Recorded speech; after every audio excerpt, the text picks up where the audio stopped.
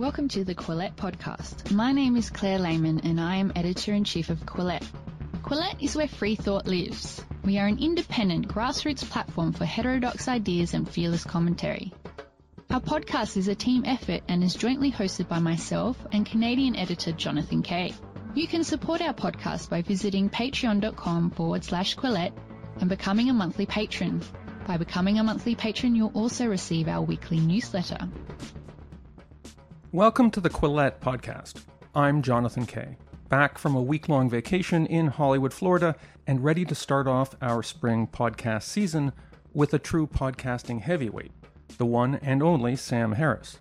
If you're a fan of this podcast, you probably also listen to Sam's popular Making Sense podcast, or at least have friends who talk incessantly about it. You might also have read some of his books, too, like The End of Faith, Letter to a Christian Nation, Lying, Free Will, and Waking Up, a guide to spirituality without religion. As you'll guess from the name of that last book title, which is also the name of his popular meditation app, by the way, Harris is a committed atheist, and gained notice years ago, and notoriety as well, as an especially fearless critic of militant Islam. In recent years, he's also become a collaborator, or in some cases, a debating foil, for many other well-known public figures, including Jordan Peterson, Deepak Chopra, Ben Shapiro, and Ricky Gervais. As we'll discuss, people care a lot about where Sam Harris stands on today's controversies, and he's not shy about wading into extremely contentious issues. In recent days, for instance, he devoted a podcast episode to a passionate defense of his friend Joe Rogan. In other episodes, he's held forth on another friend, or former friend, vaccine skeptic Brett Weinstein, but in that case, delivering a very different verdict. And I should warn you that these are just a few of the many issues we talk about in this episode. For those of you who've come to expect my podcasts to clock in at somewhere between 30 and 45 minutes, you should know that this one goes for about an hour and a half. But I think the time passes quickly.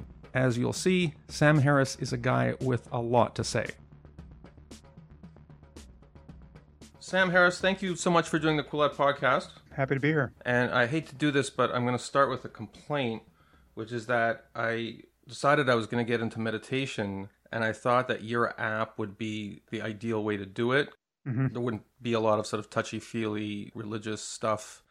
And I think I'm just terrible at meditation, because whenever I tried to do it, I just fell asleep. Do you get that complaint a lot from people? Well, I mean, that's a pretty common hindrance.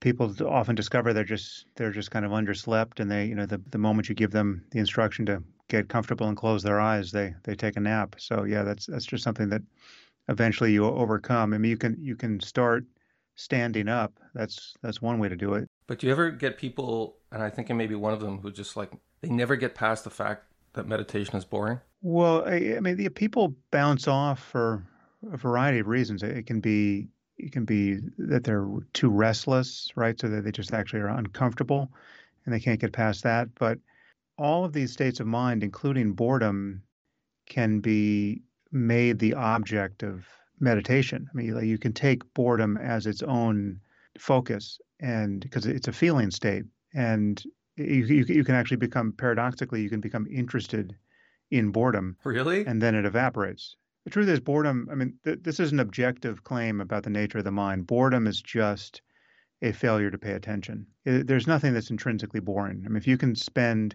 18 hours a day paying attention to the breath, which you can, and find it rapturously engaging, which you can, then nothing is intrinsically boring, right? And not even boredom itself. So it is, I mean, boredom, when you look at closely what boredom is, it is a failure to actually grant attention to anything. You're just cycling in your thoughts, trying to figure out what to do, what to pay attention to. This isn't doing it. That isn't doing it.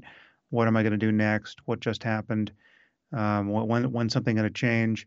And you're not actually making contact with your experience. But if you are actually making contact with whatever it is, sight, sound, sensations, or even the flow of your own thoughts, boredom just is not an option. So I think there's some truth to that, because I remember in December, I was driving back from Albany, New York. I was at a board game tournament.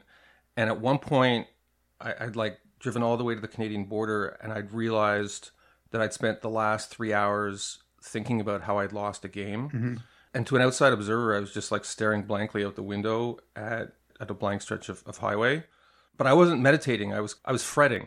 More importantly, you had just come from a board game tournament. I mean, if anything proves that boredom is an artifice, look at the fact that board games can be interesting. I mean, there you have created, in terms of sensory experience, something out of quite literally nothing. No, but it's representational. When I play a military-themed game, there is a kind of narrative that's coming to life. Right. But the whole idea of meditating, because I have this friend who meditates 2 hours a day, and to me that's a superpower. Like I couldn't do it for 5 minutes a day. Do you know when you watch the Olympics and you see a guy do like 5 flips on a snowboard? To me, that's the equivalent of watching somebody meditate 2 hours a day. Yeah, well, you think that, but you do many things for that amount of time, which are not especially interesting, right? But that your attention, your experience is not one of overwhelming boredom while doing those things. I mean, you manage to locate attention and keep it on something, whether it's a mediocre film or a book or just tasks, errands you're running, and it's just not. The question is, what is keeping any one of those experiences, including the simplest of all experience of just looking at a cloud pass by overhead or feeling the sensation of breathing? What's keeping any one of those experiences from being something like a peak experience? I mean, something like a flow experience where you're no longer waiting for any aspect of life to improve. And the answer to that is, and there is an answer to this, is an objective answer. This is not my answer just for me. This is an answer for you if you would only discover it.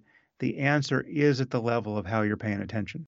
The normal case is for people to wait around for something in the world to demand their attention. Yes, I do that all the time. I do that constantly. Such that they recognize that they're helplessly granting attention to it because it's an emergency, or it's a sexual opportunity, or it's something that is on the list of things that, of course, you're going to effortlessly grant 100% of your being to this moment, right? Because this is the stuff in life that your mind can't wander from. Although even there, if you pay attention, you'll see how much your mind can wander from even the most thrilling or otherwise captivating experience. But people grant responsibility to the world as a gating function for their peak experiences, whereas the peakness of any experience really is at the level of your attention. Because if you drop 100 micrograms of acid, which you did, according to your bio, you did that when you were at Stanford. Sure. Yeah, I've done that. I've done that in and out of Stanford. Yes. That's just the pharmacological proof that the beatific vision is not out there in the world. It's at the level of what your mind is doing right now. I mean, there's a psychotic side of the coin here, because if you're seeing the beatific vision everywhere, and it's the kind of thing that you can't communicate, the reasonableness of to anyone else, well, then you're crazy, right? Or then you're transiently crazy because you're on a psychedelic. But what meditation allows you to do is just see and understand the mechanics of this, such that you can, when you're feeling bored or restless or otherwise mediocre, you can just learn to kind of dial up the amplitude of your attention and discover that that's always the necessary piece, right? I mean, there really is nothing else that is determining the quality of your life more importantly than that. I mean, leaving aside, significant injuries or illness, or I mean, even there, meditation provides a certain kind of antidote to ordinary suffering. But, leaving that aside, when you just look at what it's like to be you through all your ordinary moments, and how those moments don't tend to become, the best moments in life, right? And the best moments come at, only rarely, and only seem to be correlated with extraordinary experiences out in the world. The peak moment on the vacation that you spent a fortune on and waited 6 months to take, etc. But even there, people discover that they're often just subtly looking over the shoulder of the present moment at what's coming next, and they're lost in thinking about the thing that they thought was going to be so great, right? So there's a kind of a mirage-like quality even to most peak experiences. But again, it's always at the level of being able to grant 100% of your attention to the thing that's before you. And people are just deeply habituated to not being able to do that. I mean, more so now than ever with the smartphone in our pocket that is constantly fragmenting our attention. What you describe as an impediment to even starting meditation is very common, but you have to recognize that it's something you want to get over because it's with you all the time. I mean, it is the thing that's keeping you on the hamster wheel of seeking novelty again and again, and actually not fully connecting to the thing you sought, right? I mean, that's this mirage-like quality to satisfying desire is something to notice. I mean, you're just even getting what you want isn't usually good enough, right? Or it's not good enough for long. I mean, it really the hedonic cash value of anything that you have sought really degrades surprisingly quickly. And the pursuit of novelty, ironically, leads to the commodification of the object of your desire, right? Whether it's sex addiction or gluttony. Instead of novelty, you get this crushing sameness, which I guess is the opposite of everything you're describing. Yeah, I mean, you're just left with the stress and dissatisfaction of the search itself, right? And so you're spending so much time seeking and very little time actually at rest. And what we do crave is effortless rest in the present moment, because the moment itself has such a center of gravity to it, that where it's like you fall into the well of being, right? You're no longer busy becoming, right? You're not trying to get somewhere. You're not spending a lot of your cycle time trying to figure out how to improve the present. No, the present is suddenly enough. It's suddenly exactly what you were hoping for, right? So such that you no longer even remember what you're hoping for, and you're certainly not hoping for anything next. And it's just that those moments are so few and far between for the average person because of the default state of attention. And honestly, meditation is the only thing that human beings have ever devised to seize the reins of attention directly and no longer and decouple its vagaries from all the other happenstance of life. I mean, everything else you do to feel good is misallocating the source of the goodness to the thing in the world. So if you're surfing, it's all about, having the right surfboard and getting lucky with the weather and catching the right waves.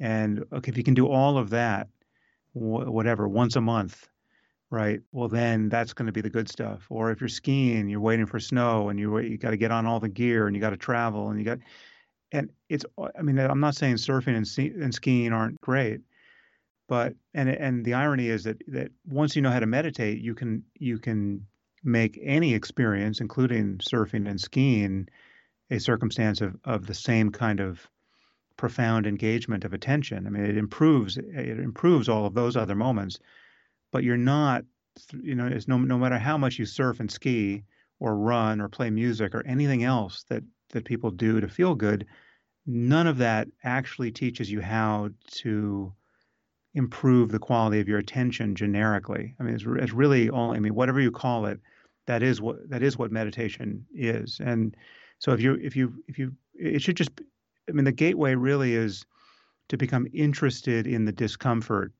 / boredom you experience when you try to start, right? I mean, like you're in the position of someone in prison who, when put in solitary confinement, finds it a torture, right? I mean, it's literally the worst thing that people experience in prison. People go insane. Yeah, and I mean that should tell you something about how dysfunctional, I mean, truly pathological our default state of mind is, because there's nothing about being alone in a room that should pose a problem to you. No, wait, I'm going to disagree with that. Human beings are social creatures. It's against our nature to be by ourselves. Well, yeah, it is. There's a lot of things that are against our nature. It's against our nature. Do most of what we do to maintain civilization, right? I mean, if you're gonna describe us as social primates, so much of what we do is, or have evolved to do, is currently dysfunctional. But more importantly, it says nothing about what's possible for us, right? I mean, there's nothing about evolution that tells us that it's possible to spend most of your life contemplating the beauty of natural law or mathematics or music Can I just or make an observation about you? Because sometimes yeah. I'm listening to you on your podcast and now, and it's like I feel like you're the product of a thought experiment, which is somebody who is going to think and talk as rhapsodically as possible about human potential and the perfection of the human condition, including in its most euphoric and maybe even somewhat messianic elements, but without talking in any way about religion. And in fact, being completely self-aware about your rejection of religion. In other respects, you seem to channel an extremely religious attitude toward rejecting materialist conceits, some of the Eastern preoccupation with being in the moment and not being a slave to your desires and your jealousies and so forth. I mean, I realize that this is old hat for you. You've dedicated a lot of your career with demarcating the boundary between spirituality and religion and human potential and the idea of a supernatural world.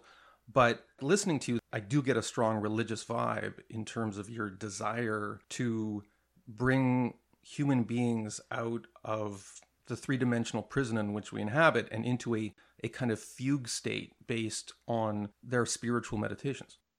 Well, yeah, I mean, there is certainly something about my project that is purpose toward reclaiming or saving the baby in the bathwater of religion. Right? So, I mean, I do view all of our mainstream religions as perversions of an ancient opportunity to discover something truly universal about the nature of human well-being and human suffering, right? So it's all from my point of view, it's all about the question of why do we suffer and how can we live truly fulfilling lives, and the answers to that question,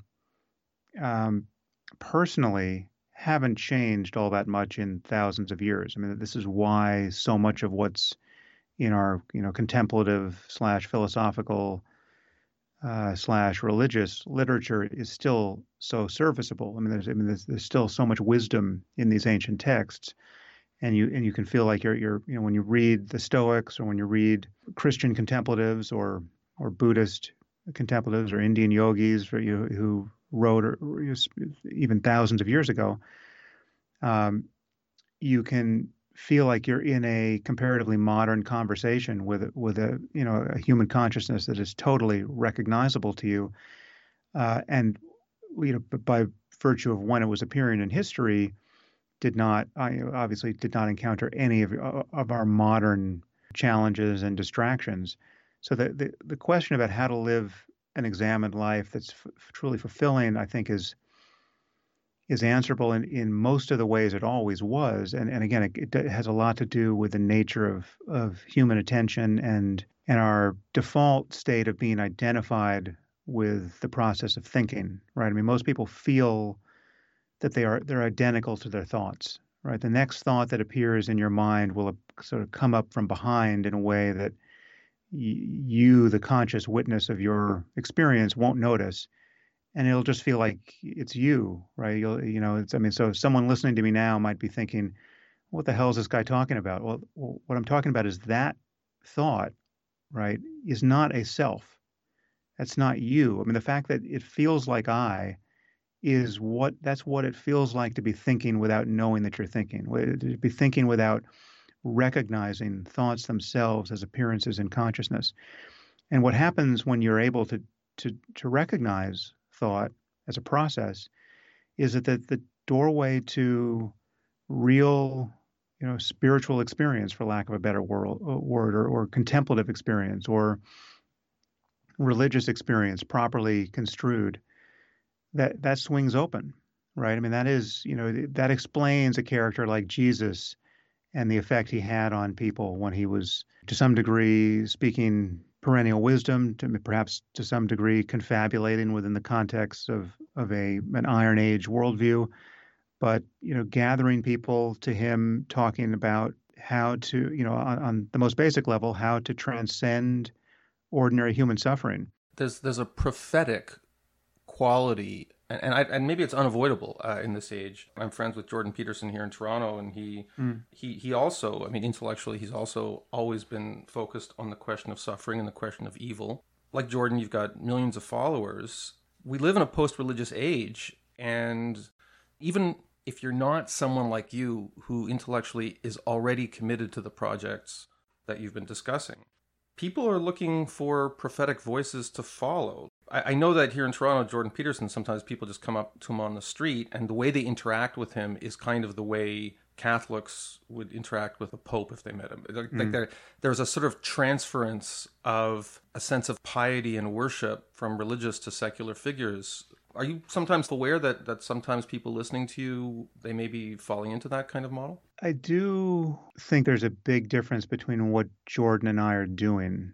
I mean, I like Jordan a lot, and we agree about a lot. But where we disagree is on this terrain around what is necessary to believe to get the whole spiritual project off the ground, right? And my view is that you need believe nearly nothing at all, or next to nothing. I mean, really, the only belief you need to take on board is really has the shape of a kind of scientific hypothesis that certain things are worth paying attention to, right? So, I mean, for instance, look how this conversation started. I suggested to you that you could become interested in the nature of boredom. I'm still not convinced of that. I find boredom meta boring. Right, or you could become interested in the source of your own discomfort or in the nature of psychological suffering. I mean, if you were locked in a room by yourself with no books or media or anything to distract you, and you're just alone with your thoughts, right? Now that if that quickly became intolerable to you, as it does for most people, you'd suffer for as long as you would suffer, but eventually you could become interested in how you're suffering, right? What's the actual, what is meting out these blows to you emotionally? If all you're doing is sitting comfortably, I mean, just give yourself the most comfortable chair and a quite beautiful room, right? Maybe you have a view of a beautiful sky, right? But nothing to do. Why is that not a purely pleasant experience? On my account, there's nothing you need to believe. There's certainly no myth you need to endorse. You don't have to develop a fondness for any iconography or any spiritual tradition. You don't have to believe in Jesus. You don't have to think the Bible is a special book. You can get the entire project of becoming just like the Buddha off the ground by paying close attention, right? That's my thesis. And everything you need to discover about the nature of the mind to come out of suffering in that circumstance is discoverable from the first person side by virtue of just paying closer and closer attention. Whereas Jordan is much more in the project of telling people stories and endorsing their stories. The two of you in some ways are opposites, because he's very externally prescriptive in some respects and saying the following actions will lead to a building of character.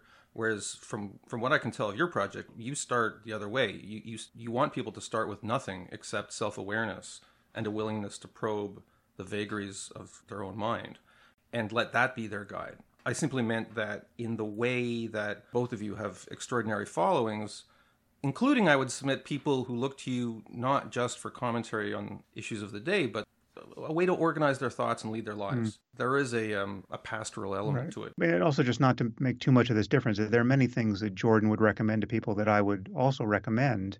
I've written a book on the ethics of lying. Well, we should talk about that, because I heard your episode with Ricky Gervais about that, and I found it fascinating. Yeah, so I mean, so I have recommendations like that. Don't lie, because it massively complicates your life and your relationships, and is really the engine that is going to produce a lot of chaos for you. There are things like that. I guess that the difference I see is that so much of my intellectual project is to identify and dispense with dogma, right? I mean, I think dogma is really at the root of almost everything that ails us ethically, intellectually, politically. I mean, it's just people's inability to think through their positions afresh and come to new ones based on better evidence, better arguments, better data. I mean, that is what divides us in the end. And so, I mean, given that that's my focus, yeah, I have very little sympathy for people who want to hold on to ancient dogmas, right? So that's where the atheism piece seemed to take up so much of my bandwidth for so many years, because I just saw divisive dogmas everywhere. And that's really where Jordan and I tend to disagree, because what he is going to call a life-saving and absolutely indispensable story or myth, I am, more often than not going to identify one or another dogmatic attachment that I think we no longer need, right? And so that's where we wind up getting wrapped around the axle in our various debates. One man's timeless truth is another man's dogma.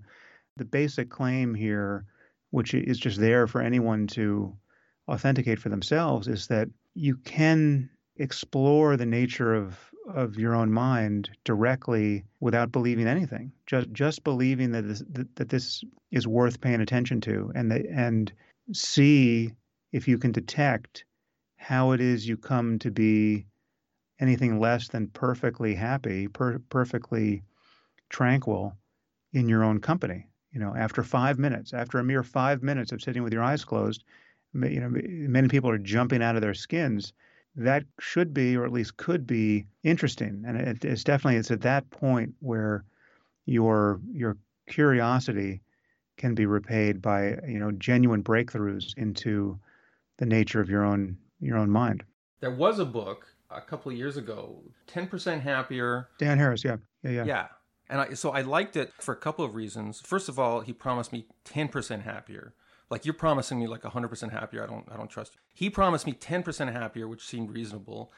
I liked the fact that he was a media guy. In fact, like, he had some kind of quasi meltdown on air, which is what led him to meditation and mindfulness. But what I really liked is he told this story about how he was completely skeptical of meditation, like in the same way I was, like his same sort of dismissive, wise ass attitude. But then he started doing it, and he just broke down in tears and had some kind of cataclysmic emotional experience. And as soon as I read that, I was like, okay, that's interesting, because you got to tear something down before you rebuild it, right? Well, take a look at the book again. You'll see the part where he says that I'm the one who convinced him to go on his first meditation retreat.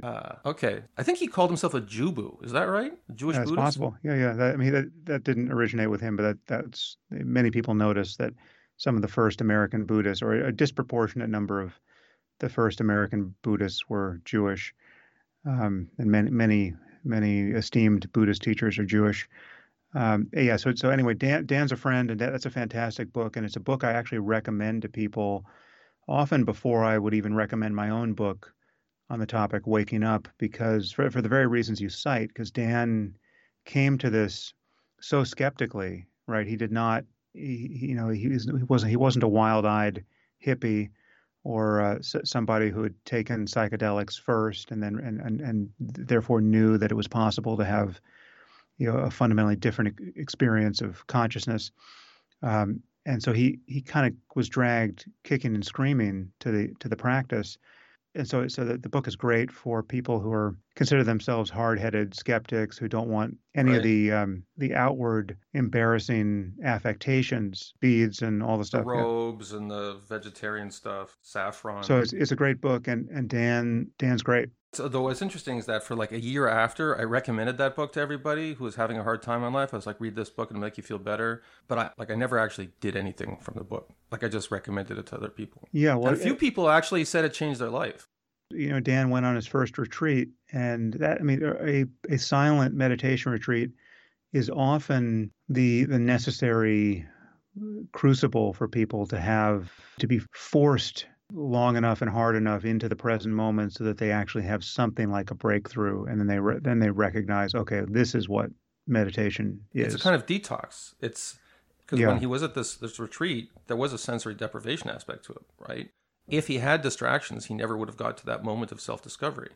Yeah, and that's all too common. I mean, I would say psychedelics are also the other door here for people where if you've taken LSD or psilocybin or alternately MDMA, which is not technically a psychedelic, but can certainly open the mind to the positive end of the continuum of experience. The one thing that's true of psychedelics that isn't true of meditation is you're guaranteed to have an effect. I mean, there's no one.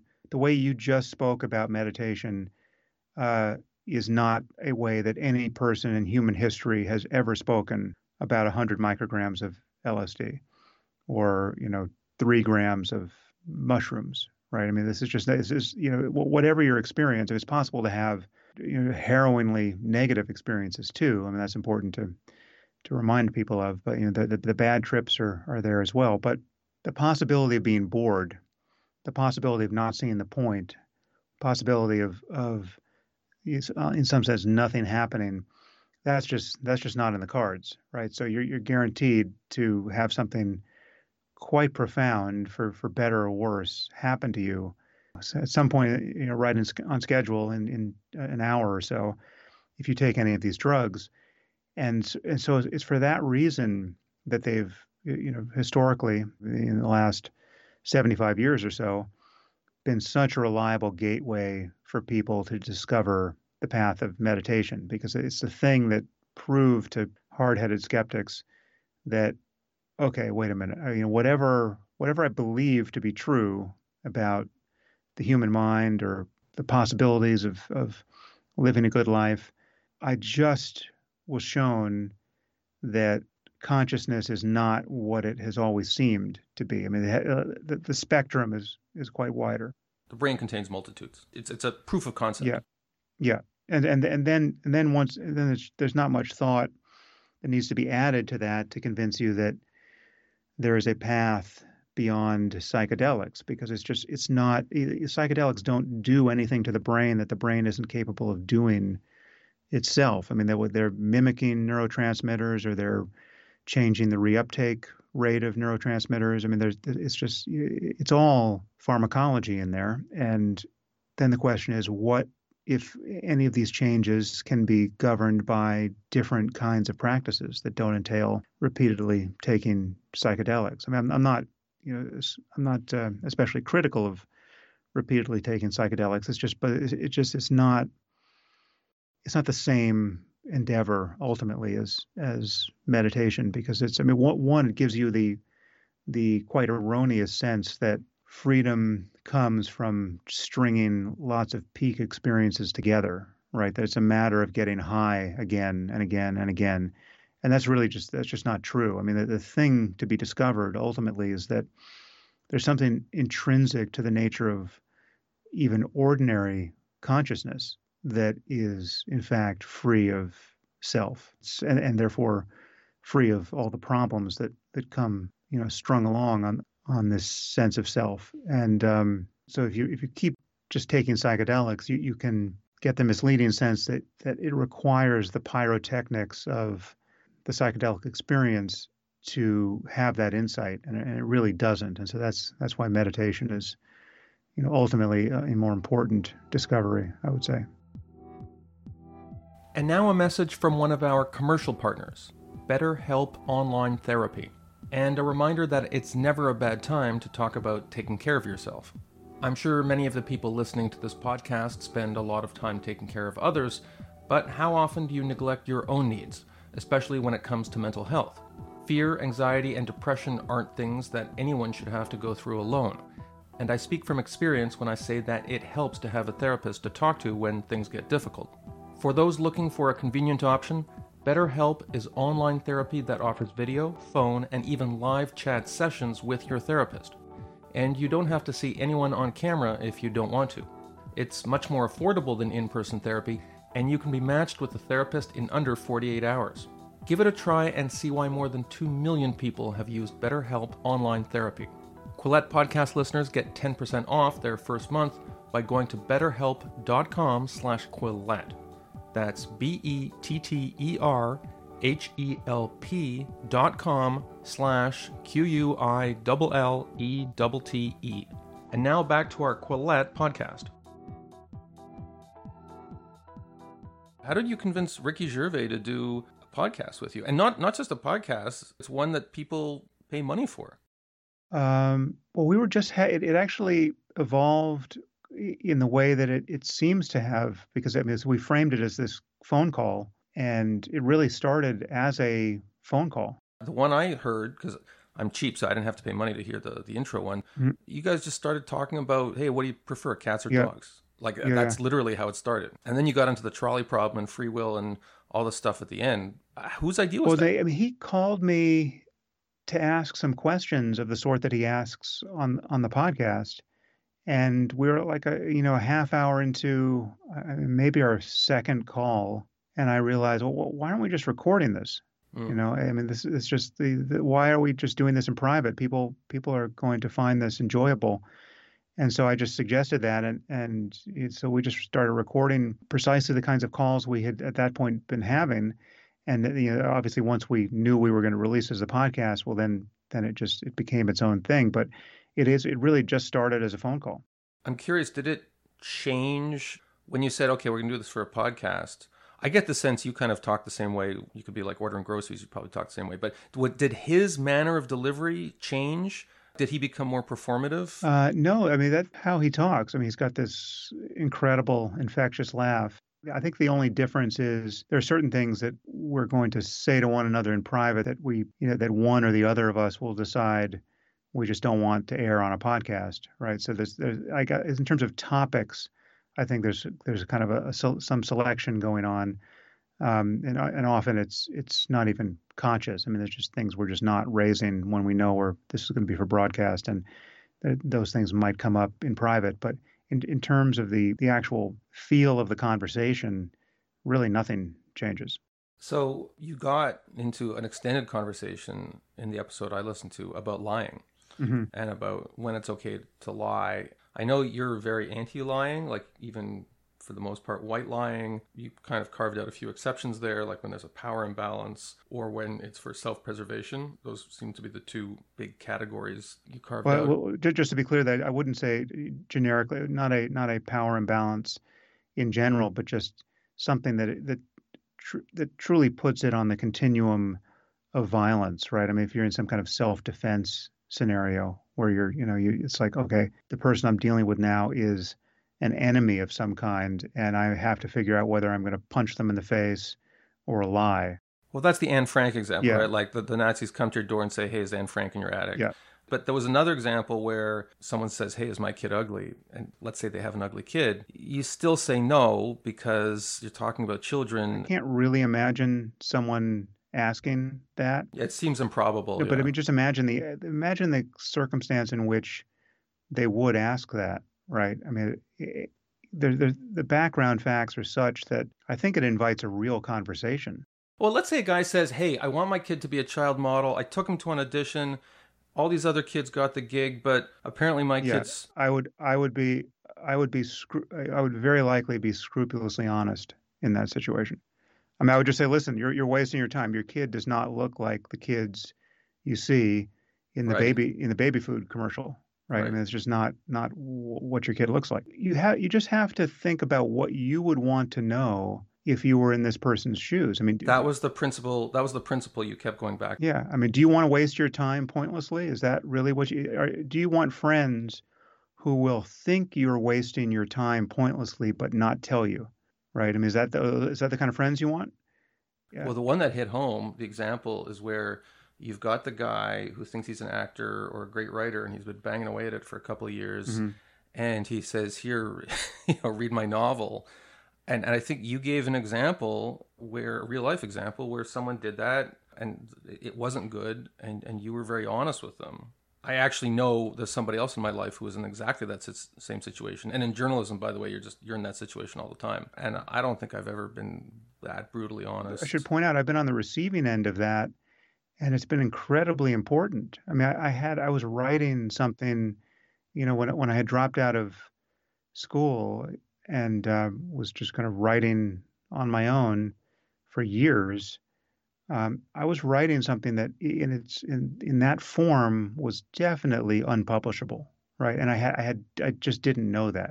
What was it? Now I'm curious. Would have been some nonfiction book on the philosophy of mind, and I was Okay. just reading lots of analytic philosophy and also studying meditation and reading about neuroscience. Although this is before before I went and got a PhD in neuroscience, but I had dropped out of college between my what would have been my before what would have been my junior year, and I started writing and was literally years into a project which I was showing to a few friends, and many friends gave me nothing but praise as feedback.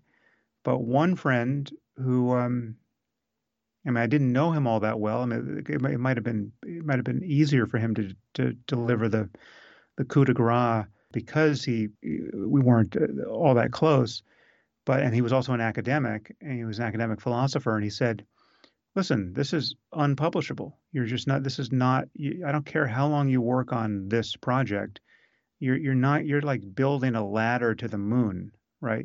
This is doomed. You need to go back to school and stop reinventing the wheel and giving it corners. You need to put yourself in dialogue with other smart people because you're functioning like the fucking Unabomber right now, right? That's you're in pretty harsh. intellectual isolation, Wow. and this is a complete failure, right? I'm not. This isn't verbatim, but this was the nature of the message he gave me, and he was right, right? And none of my friends told me the truth. I mean, many of my friends probably didn't have access to that truth, right? I mean, they weren't academics, they weren't philosophers. Maybe they were just impressed by what I had written, and that's as far as it went. But it really took someone to deliver the bad news to me, to kind of shake me out of my self-absorption and frustration. I mean, I was somebody who at that point was soon to be very frustrated, not being able to figure out how to make a satisfying connection to the world of publishing, because there's no way I was going to publish that book, right? And I absolutely had to go back to school. The uncomfortable truth spoken at the right time, really having its intended impact for the good. I've been both the giver and receiver of that, and that's not a situation where the white lie is doing anyone any favors. I mean, the favor it is accomplishing is the quite selfish favor of you managing to avoid the awkwardness of saying what you really think to somebody when you know it's going to be disappointing, right? I mean, so you completely sidestep that by saying, "Oh wow, that's amazing, congratulations," and then you move on to the next experience. But you really have to ask yourself what kind of friend you're being when someone is asking for guidance and you're not giving it, right? You're not telling them the thing you would actually want to know if you were in their shoes. Now, if you're not that sort, I mean, I should just say as a footnote here is that there are other people who are actually just not serious about, creatively getting good feedback. They really just want to be told that the thing they did was great, and they don't want to know what you really think. Well, the truth is you don't actually want to be talking to those people about their stuff, right? Like in my view, you want to train those people not to ask you your opinion in the future, right? Like this is just not who are these, that's a childish attitude to have toward any serious endeavor. If you're asking for feedback, but you don't really want it, right? You're asking for the impression that you made, but you only want to hear good news. I mean, those people have to learn not to ask those questions, right? I mean, because they're not actually in the game seriously, or their children. I mean, that's the thing. You're meeting adults who have not grown past the stage of childhood, and so then the question is, do you treat them like children, or do you make it clear to them that you're not going to do that? And it's yeah, I've not found myself repeatedly in these exchanges with people. I mean, the people, everyone in my life knows that if they're going to ask for my feedback, they're going to get honest feedback, and then the positive feedback they get truly becomes meaningful, right? Like if you've told someone that you don't like something, and then they show you the next thing and you love it, well, then they know you love it, right? And they feel the difference between that experience and all of the other um, uncertainty they've encountered elsewhere in their lives when they're not really sure that they can take the praise they're getting at face value, right? Because and they're not even necessarily conscious of it, but there's just this sense that they're surrounded by people who are blowing smoke, and they just they're it's not an honest engagement with the thing they've actually attempted. And so I mean, everything gets better when you start being honest, and the stuff that wasn't getting better magically disappears. And then there's the only other situation you need to think about is how do you deal with people who are not actually grown-ups, right? Like they're actually children, or they're grown-ups who are compromised in some way. They're getting dementia, or they're so in extremis in their suffering. They're suffering some kind of clinical depression, say, and they have to be treated, or it seems plausible that they have to be treated with something like the paternalism or maternalism you would extend toward a child, right? Like they're not in their right mind in some sense, and you need to walk on eggshells with them. And there, I mean, I think you have to judge that on a case by case basis, but just be aware that that's what you're doing there, right? That's a special circumstance. That's not the ordinary adult relationship with a friend or stranger that is that where you can default to honesty. So yeah, that's a long tirade I just gave you on this, but I mean, as far as the single decision a person can make in life that clarifies uh, almost everything else and closes the door to the most egregious forms of unnecessary suffering in relationship and in one's career and in business, deciding not to lie is just the master decision. I mean, there's nothing even, it's practically nothing in second place. I mean, most of us are not, running around killing people either, right? So if that's your problem, yeah, you can stop killing, and then you can stop lying. And those are the two big things on the list. Well, you talk about how some people are not adults, they're childlike, or they're literally children. But, I was listening to some of your podcasts. You said, well, I never lie to my kids either. Yeah. I lie to my kids all the time. Well, what do you lie about? I mean, can you give me an example? By the way, like they think my podcast is boring. They don't listen to it, so I can speak freely. Like if they suck at sports, like tennis, or I mean, they're just miserable as tennis players. When it was a going concern, I thought, well, maybe they'll develop a forehand. I was like, oh yeah, good. Oh, you almost hit that ball, not bad. But in my mind, I'm like, this is awful. I didn't know a human being could be so bad at sports. Well, but encouraging someone is not lying. I mean, when you say you almost hit that, or good shot, or But that's a kind of lie also, because it's like this sort of manufactured wordplay where I'm sticking to like, in a sort of legalistic sense, to just recitation of facts, but recited in an upbeat tone, which becomes its own kind of dishonesty. Well, no, I just think you have the wrong there. I think you have the wrong focus. I just think what you want to encourage there is the effort, and be agnostic as to how far the effort is going to take them. Who's really agnostic about that? I mean, everyone says this about effort, but like, well, no, but not, I would say that's not true. It's like your kid is bad at sports, you still want them to be physically healthy and as physically competent as they can be, right? So I mean, like you've closed in your mind, you've probably accurately closed the door to sports being their central focus in life, right? But this is really just practice in finding the right words and the right focus, because for me, none of that would be an impediment to being honest. And in fact, honesty would deliver the distinction. Listen, you seem to be much better at this kind of sport than that kind of sport, right? And an honest view of their aptitude. It's like, But kids aren't dumb. Like, so it so happens. I said to my daughter, another daughter, you played a great game in nets. It feels like you're much better at playing goalie than in playing forward. And she turned to me and said, so what you're saying is I suck at being forward. And I kind of was saying that. But she knew Right. that. Like, it wasn't like I was Yeah. fooling her, right? Yeah.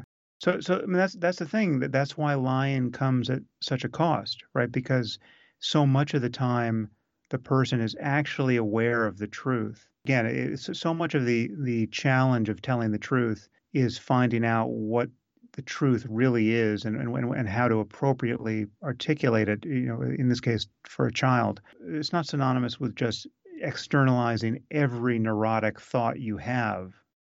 There's a deeper truth to articulate, which is, you know, one, you want your kids to be happy. You want them to be as fit as they can be. You want them to have some positive experience of sports, whatever that sport, whatever those sports are. You don't want them to be delusional, right? And you don't want them to be depressed. You want them to be able to experiment with all kinds of things and find what they like, find what they're good at, and et cetera. And your job is to help them do that.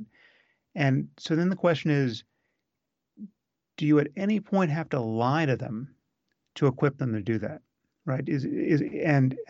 What I found is the answer is no, but there's still is some room for tactfully, not commenting on the thing you saw, right? Like, I mean, not just bloviating everything that you're thinking at the moment you're thinking it, and letting some things get discovered by them, right? You know, and also just taking and kind of lowering the stakes, right? Because this is not Wimbledon, right? It's not the finals at Wimbledon. This is your kid just beginning to discover whether or not they have any interest in or aptitude for tennis. And then the truth is, listen, you've never done this before, right? You're going to be terrible in the beginning, right? This is going to be frustrating. The ball is not going to go over the net, right? Or it's going to go out. It's going to go over the fence, right?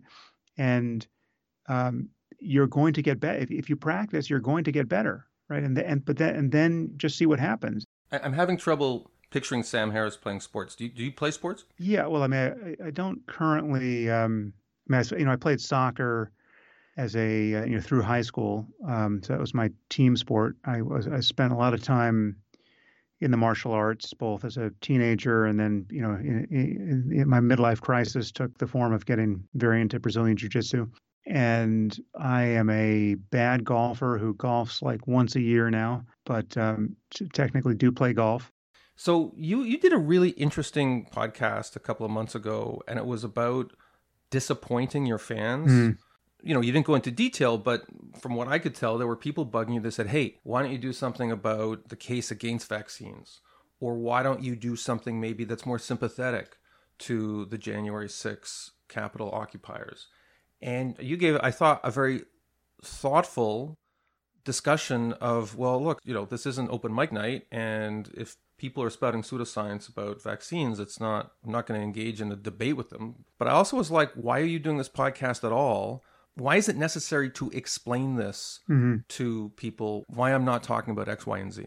Yeah, well, because I was in an uncomfortable spot because, I mean, really one of my master values as a podcaster and as a writer and as just someone who's engaging consequential ideas in public is that conversation is the basis of all progress, right? Like, it really is about just continuing the conversation long enough so that we can converge on shared truths, right? Whether these are ethical truths or scientific ones or contemplative ones. I mean, anything can be talked about.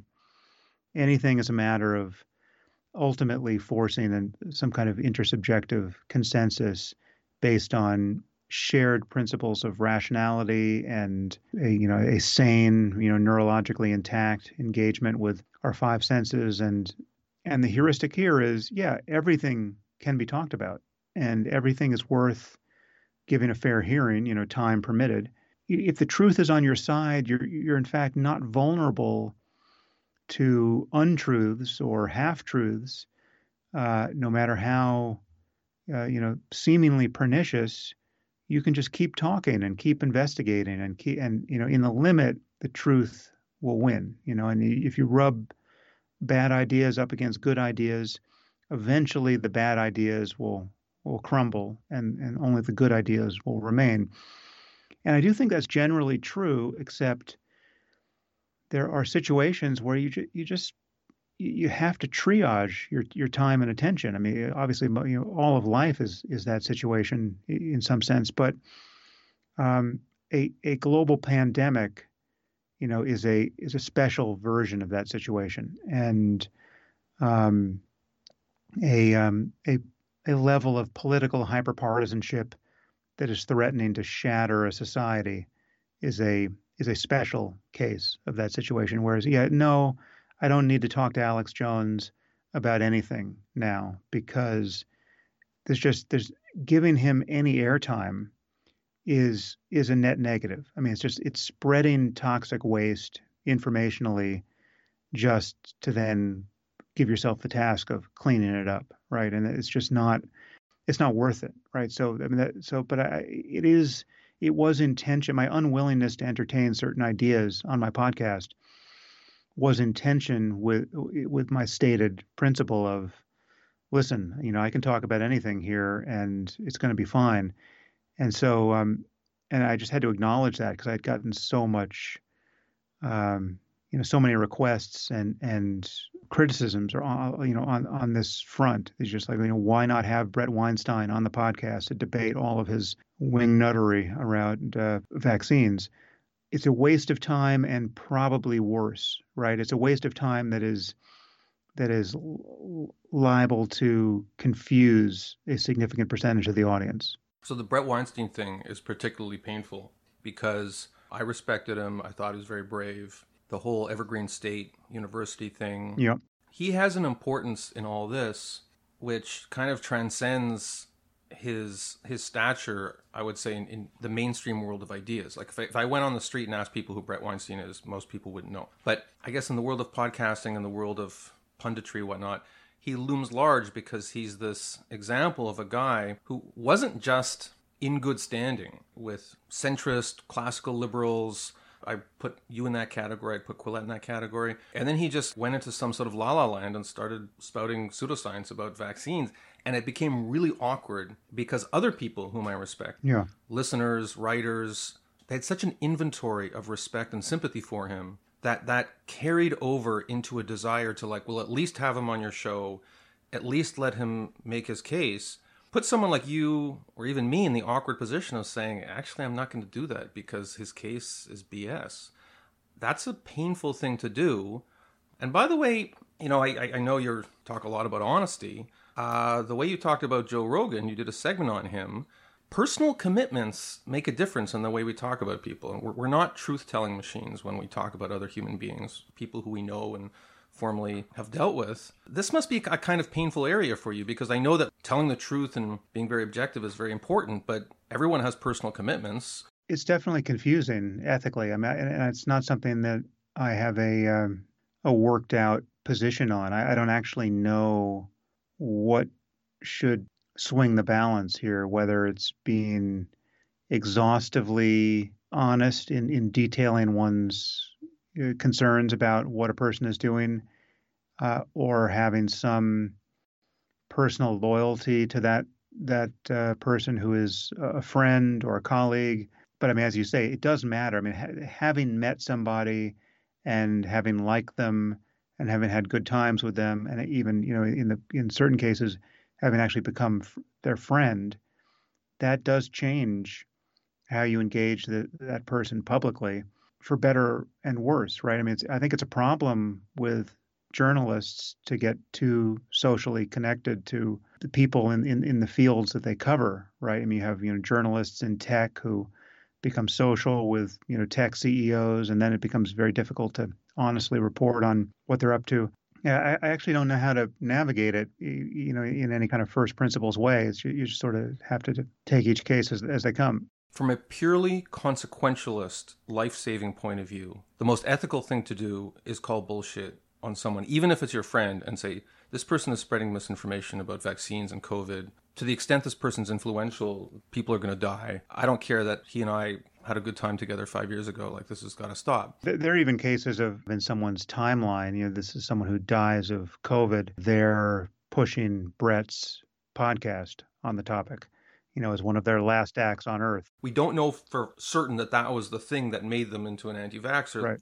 Or we don't even know that vaccine would have saved that person. Yeah, no, but when you run that experiment with millions of people, you can be pretty sure that statistically, yeah, the numbers are going to go one way. Yeah. No, I mean, I don't know what the ground truth is here ethically, because on the one hand, you can say, yeah, you should use the standard you would use for a stranger here, and just take these people's heads off publicly when you see them spreading misinformation about vaccines, say. And what's happening is you're contaminated by your friendship or by your positive meetings with these people, and that's a kind of ethical failing. But you can also flip it and say the attitude you take toward a stranger represents a kind of moral confusion. I mean, you're actually failing to have the appropriate compassion and insight into their circumstance that you would have if they were a friend of yours. You're giving vent to your most gratuitous, most highly charged and divisive criticism of them, and you're part of the problem. You're part of what has made social media so dysfunctional, right?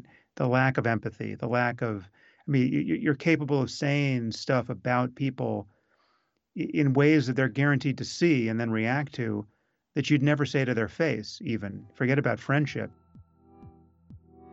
And now a message from another podcast that I think you're going to like.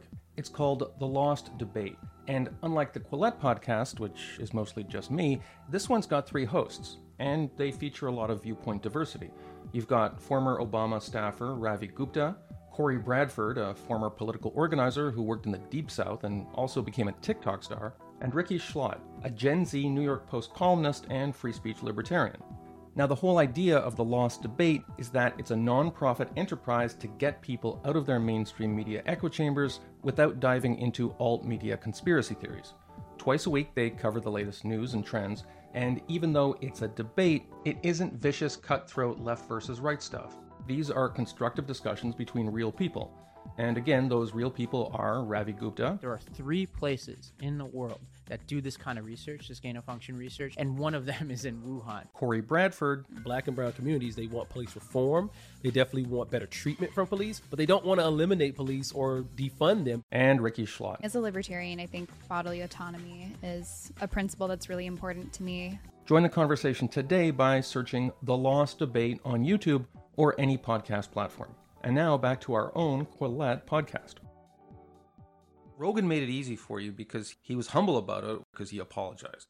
And I thought you did a very good, it was a monologue episode. You didn't have a guest, whereas Brett Weinstein keeps doubling down. Yeah, but I mean, Brett, I've hit Brett really hard on my podcast. Brett can't be happy with what I've said about him and his whole project on my podcast and on other people's podcasts. I mean, I just have not made any secret of how I view what he's been up to. My coping strategy was just not to really mention his name, which is a cop-out, Well, right? I mean, I've also not mentioned his name, and I've not mentioned Joe's name, all the while talking about them in the same sentence as I'm talking about many other people who've been sort of on their side of this public conversation. Again, I don't know which way to bias it here, because the fact that it matters that you know someone personally, that can be viewed as a good thing. I mean, it is the very essence of a humanizing thing, right? And the fact that you don't know somebody else and you can despise them, based on what in the end may just be your internal imagery of who they are as a person. You can't really be sure that you're even responding to the person in the world. I mean, maybe it is a kind of hallucination that just has a few touch points with their Twitter feed or the one interview you read or the one. It's just, but then you see this play out online. Well, clearly, we have way too much of that. It's analogous to, most people have experienced as road rage, right? I mean, road rage is such an unnatural thing. People who would be terrified to ever get in a fight, ever, right? We are essentially, disposed to antagonize somebody sight unseen. I mean, you can't even see who is in the box in front of you, and yet you're honking your horn and you're flipping them off, and you're one stoplight away from discovering that there's a 250-pound mixed martial artist coming out of the car in front of you, ready to pull your head off your shoulders, and yet you for whatever reason, I mean, just the circumstance was such that the fact that you were alone in your steel box, you felt like you could just sound off at this person, not knowing what you were going to get. It's completely delusional, right? And there's something like that happening to us on social media. And yeah, I mean, just to hear you describe it, I mean, it does seem to me that, I mean, this is at least one vote in favor of more restraint, more of the humanizing principle, more of the deference to having, what it would be like to have a social connection to this person, even if you don't have one, and to be guided more and more by that. That seems to me to be as likely the right answer as being more unfiltered in one's quote honesty, with just basically treating everyone like a stranger and just all ideas on their merits. Even people who don't listen to your podcast, I think just in the last hour, I guess, have established that you're a fairly thoughtful and humane person. Can we talk about how crazy it was that, I guess it was a few years ago, the Southern Poverty Law Center, I think they identified you as somebody whose ideology channels people into the alt-right. They said you were like a gateway drug to evil right-wing people. What the hell was that about? I mean, there were some, I'm sure there are some things that I haven't seen that they might have done, but they certainly put several of my friends on lists.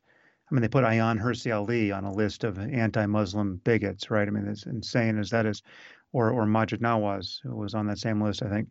But I think I was on their hate watch page by virtue of one of the articles that Ezra Klein wrote in Vox about my podcast with Charles Murray, right? That's how that played out. So, yeah. So Ezra Klein essentially calling me a racist pseudoscientist, even though he claimed he wasn't calling me a racist pseudoscientist. That is, in fact, what he was communicating. That got the attention of the Southern Poverty Law Center, and so they kind of summarized it on their hate watch page. I want to talk to you a little bit before we go about your treatment of Islam. My own perspective on Islam, I would say, has changed in the last decade, because here in Canada especially, now that the war on terror, we don't talk about it as much, and instead what you're looking at is more of a culture war that is led in its radicalized progressive factions primarily by privileged white people who either have a Christian background or no religious background whatsoever. Here in Canada, some of the people who are the staunchest defenders of things like free speech, they're steadfastly against mob culture. A lot of them are immigrants from Muslim countries, and many of them are still practicing and even devout Muslims, which has caused me to sort of reassess a lot of my views about Islam. It's made me appreciate how some of the authoritarian cultural elements that immigrants to Western societies have fled, in many cases, have informed, in a very welcome way, their appreciation for a lot of the liberties that maybe native-born Canadians and Americans, they're happy to ignore that, or they take it for granted. Have your views changed at all in regard to Islam's place in Western societies? Well, I think what you're talking about there is more the generic experience of immigrants, right? I mean, Islam aside. Well, yes and no, because such a high percentage of the authoritarian countries in the world, unfortunately, do happen to be Islamic countries. Right. So, I mean, I guess I could say the same about people I know who came from former communist regimes in Eastern Europe, for instance. Yeah, but I mean, there you have a selection problem, right? I mean, these people are the very essence of self-selecting. These are people who are leaving those cultures and countries for a reason, and because they don't want to live, under theocracy in the case of Islam, or they don't want to live under, authoritarian communist regimes. And so we're getting people who really are valuing, Western liberalism. It's the very reason why they came, in addition, in many cases, to just seeking economic opportunity. When I'm talking about Islam, I'm not talking about people as much as I'm talking about the ideas people can find more or less compelling. And so if you're going to point to a group of Muslims who are mostly Muslim in name only, the most secular version of Islam on offer, well then, okay, that's not a counterexample to anything I believe about Islam, because when I'm talking about Islam, I'm talking about what's actually in the contents of the Quran, right? I mean, like in the biography of Muhammad and the Hadith and the literature to which people will default when they really have to get down to what the doctrine is, right? And there, I mean, I just make the point that, and it's a taboo one even among atheists, that all of our religions are different, right? They're not equally in error. They're not equally confused about 21st century science or 21st century moral norms or political norms. They're not equally antithetical to modernity. I mean, some of them, give each other a run for the money, right? I mean, it's not like Islam is categorically worse than Christianity on every point. Although I would argue that in most countries, in most communities, even in the West, it's at a different moment in its history, which is to say that when we're meeting Muslims in many contexts, we're often meeting Christians from a former century, the presence of a smartphone in their hands notwithstanding. Any comparison of, quote, fundamentalist Islam with fundamentalist Christianity is usually confused in terms of what that commits their adherence to. You take a phenomenon like the Islamic State, otherwise known as ISIS, and you ask yourself, well, how surprising is it that thing happened, right? And may yet happen again. I mean, to some degree, it's still happening. Was just so our attention has wandered from it, but it's not like the Islamic State is completely gone. How surprising is it that happened under the banner of Islam? And I would say that if you actually consult the texts, it's not surprising at all, right? I mean, it's just, in fact, you would expect it to happen. You'd expect it to happen just like that, and I expect it to happen again, right? But if you would ask the question, well, how surprising would that be if all those people, behaving in precisely those ways, claim to be Jain or Tibetan Buddhists, right? It would be astonishing, right? It just would not. It wouldn't even compute. I mean, there's literally no reading of Jainism that could get you the Islamic State, right? So it's just these differences matter, and yeah, I mean, just like everyone else, my attention has wandered from the problem of Islamic theocracy because it's just not currently salient, right? I mean, the Islamic State has been largely bombed into submission, but the moment we start having major acts of Islamic terrorism in the capitals of Europe again, or in the U.S., it's going to be very easy to understand the logic of it. We'll know exactly why people are doing what they're doing. We'll know what their real beliefs are. We'll know that they really do think they're going to get into paradise. We'll know what the holy books say about all that. We'll know why the communities around these people find it very difficult to talk honestly about the phenomenon because they're also enamored of the same holy books. It's a problem we are not going to outgrow until we outgrow our slavish respect for these books. Just to be fair, as we're having this conversation, war is raging in Ukraine, and last time I checked, I think the Orthodox Church in Russia gave its blessing to Vladimir Putin's campaign in Ukraine. So, of course, I mean, but that's my point. It's just not. It's at a different moment in its history. It could easily. I mean, there are places where Christianity is every bit as crazy as it was in Europe in the 14th century. I mean, if you go to sub-Saharan Africa and talk to the Christians, right? You can meet Christians who are hunting witches. I mean, literally hunting witches. Well, the Lord's Resistance Army in Uganda was some kind of weird offshoot Oh, of yeah. Christianity. Yeah, that was amazing. I'm going to ask you one more question, then I'm going to let you go, because I've had you for a long time. Completely different gear. You have written that, based on your understanding of neuroscience, free will is something of a farce, and in fact, our brains are basically biomechanical puppets. Do you still believe that? Yeah, I mean, what I believe about free will is what most dispassionate scientists and philosophers believe about it in their more lucid moments. I believe it too, but I don't want to believe it, which is why I don't like talking about it. So it's kind of depressing that you talk about it, because it's nice to believe that we have free will. Well, no, but I mean, what I additionally believe, I mean, I believe one extra thing. The common belief is that we experience free will. We, in some sense, know we have it as a matter of experience, but it's impossible to make this experience square with what we understand to be true about the nature of physical causality, right? I mean, there's just no account of physics or biochemistry or genetics or anything else. There's no cut at what we are as biological information processing systems that makes sense of this internal experience we have of being the true upstream authors of our thoughts and intentions and subsequent actions. You didn't make yourself. You didn't pick your parents. You didn't make your genes. You didn't create the brain that in its present state is going to be the proximate cause of everything you think and do. You just didn't do any of that, right? You didn't create the environment that did so much of that in concert with your genetics, right? You didn't pick you didn't pick the language you learned first. Just nothing. You were in control of absolutely nothing.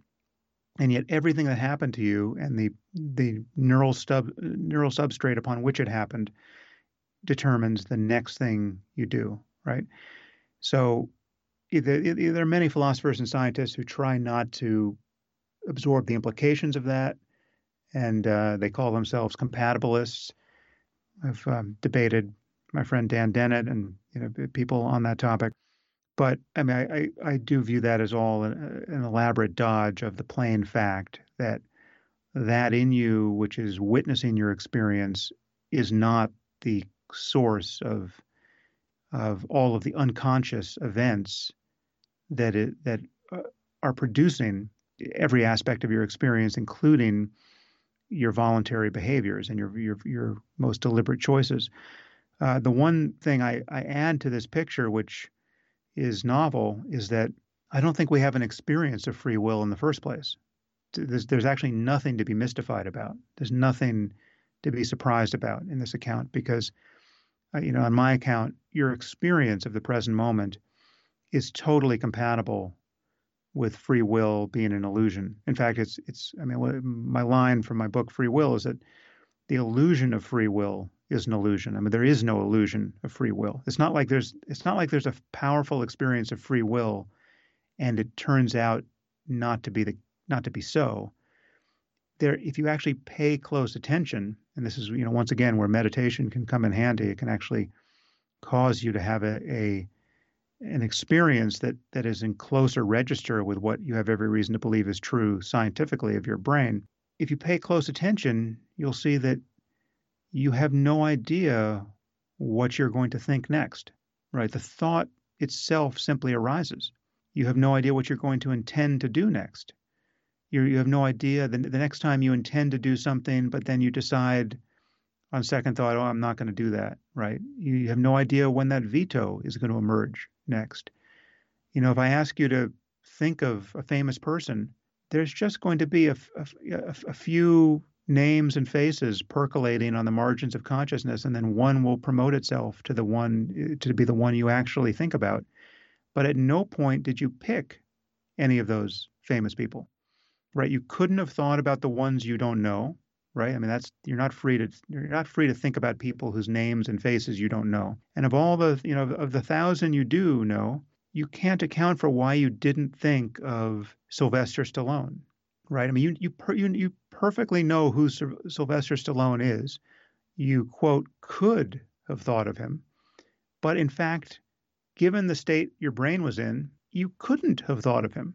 I mean, you could no more have thought of him than you could have suddenly started speaking in Chinese if you don't speak Chinese, right? I mean, it's like it was simply not in the cards, neurologically speaking. Where's the freedom in that? The experience of being a mind, the experience of thinking and intending and therefore doing, the experience of desiring things. You didn't pick your desires.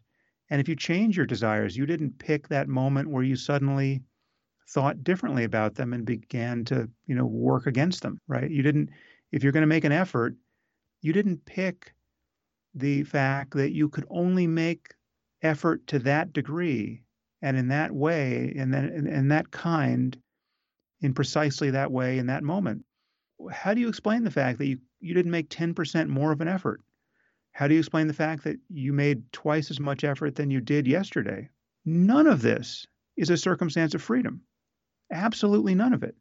And as a matter of experience, this is true. And yet, once you have this experience, you experience total freedom from this being a problem. There's nothing depressing about this. In fact, it is the experience you want. You don't want the control you think you want. What you want is the palpable mystery of being in each moment. You want an experience of something that is sacred and awe-inspiring and profound, right? And you want to be, what's more, you want to be able to locate that in the ordinary, right? In just the ability to move your hand, right? So like, how do you move your hand? You have no idea. I mean, just you move your hand. It is a complete fucking mystery. It's as mysterious as anything you will ever experience on any drug, ever. Almost like it inspires a belief in the spark of the divine and the human soul. Well, that spark can be directly experienced in every moment of consciousness. It just to call it divine is to add a layer of kind of propositions, and metaphysics on top of it that is just, intellectually unwarranted and just unnecessary. It certainly doesn't improve the experience, right? I mean, there's the experience of awe and wonder and the brightness of consciousness, right? And the groundlessness of it, right? And this is what awaits a mind that can feel beyond the cramp of self, right? The cramp of egocentricity, the cramp of I.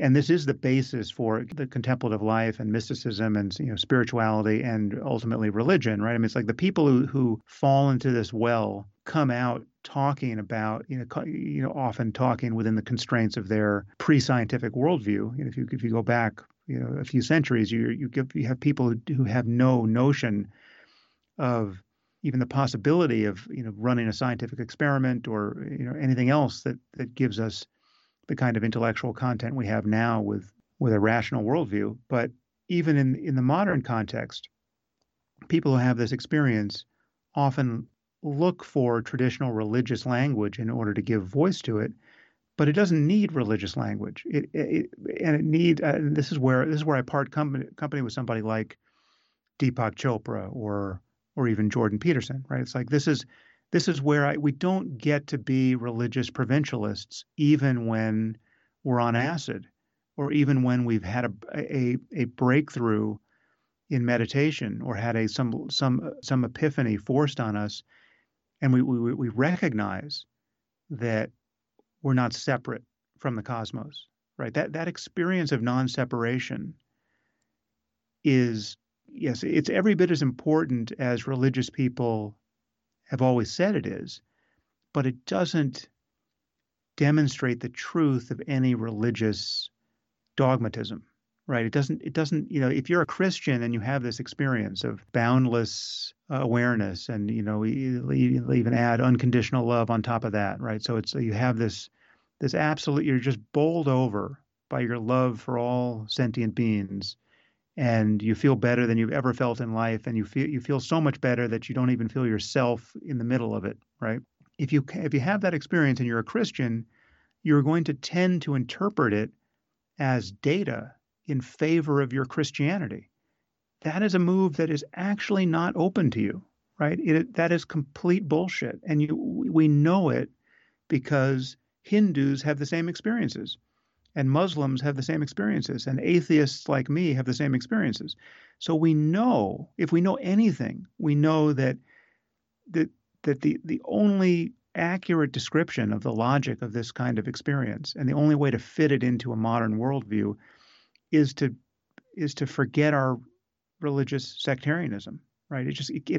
We have to find a language that references just universal truths about the nature of the human mind, right? And so to be hostage to any one of these traditions is to be an ignoramus, right? And divisively so, right? You don't get to say that this most important experience in your life, the thing that, without which you would find your life to be meaningless, you don't get to say that is Christian or Jewish or Muslim, because it isn't. It manifestly isn't, right?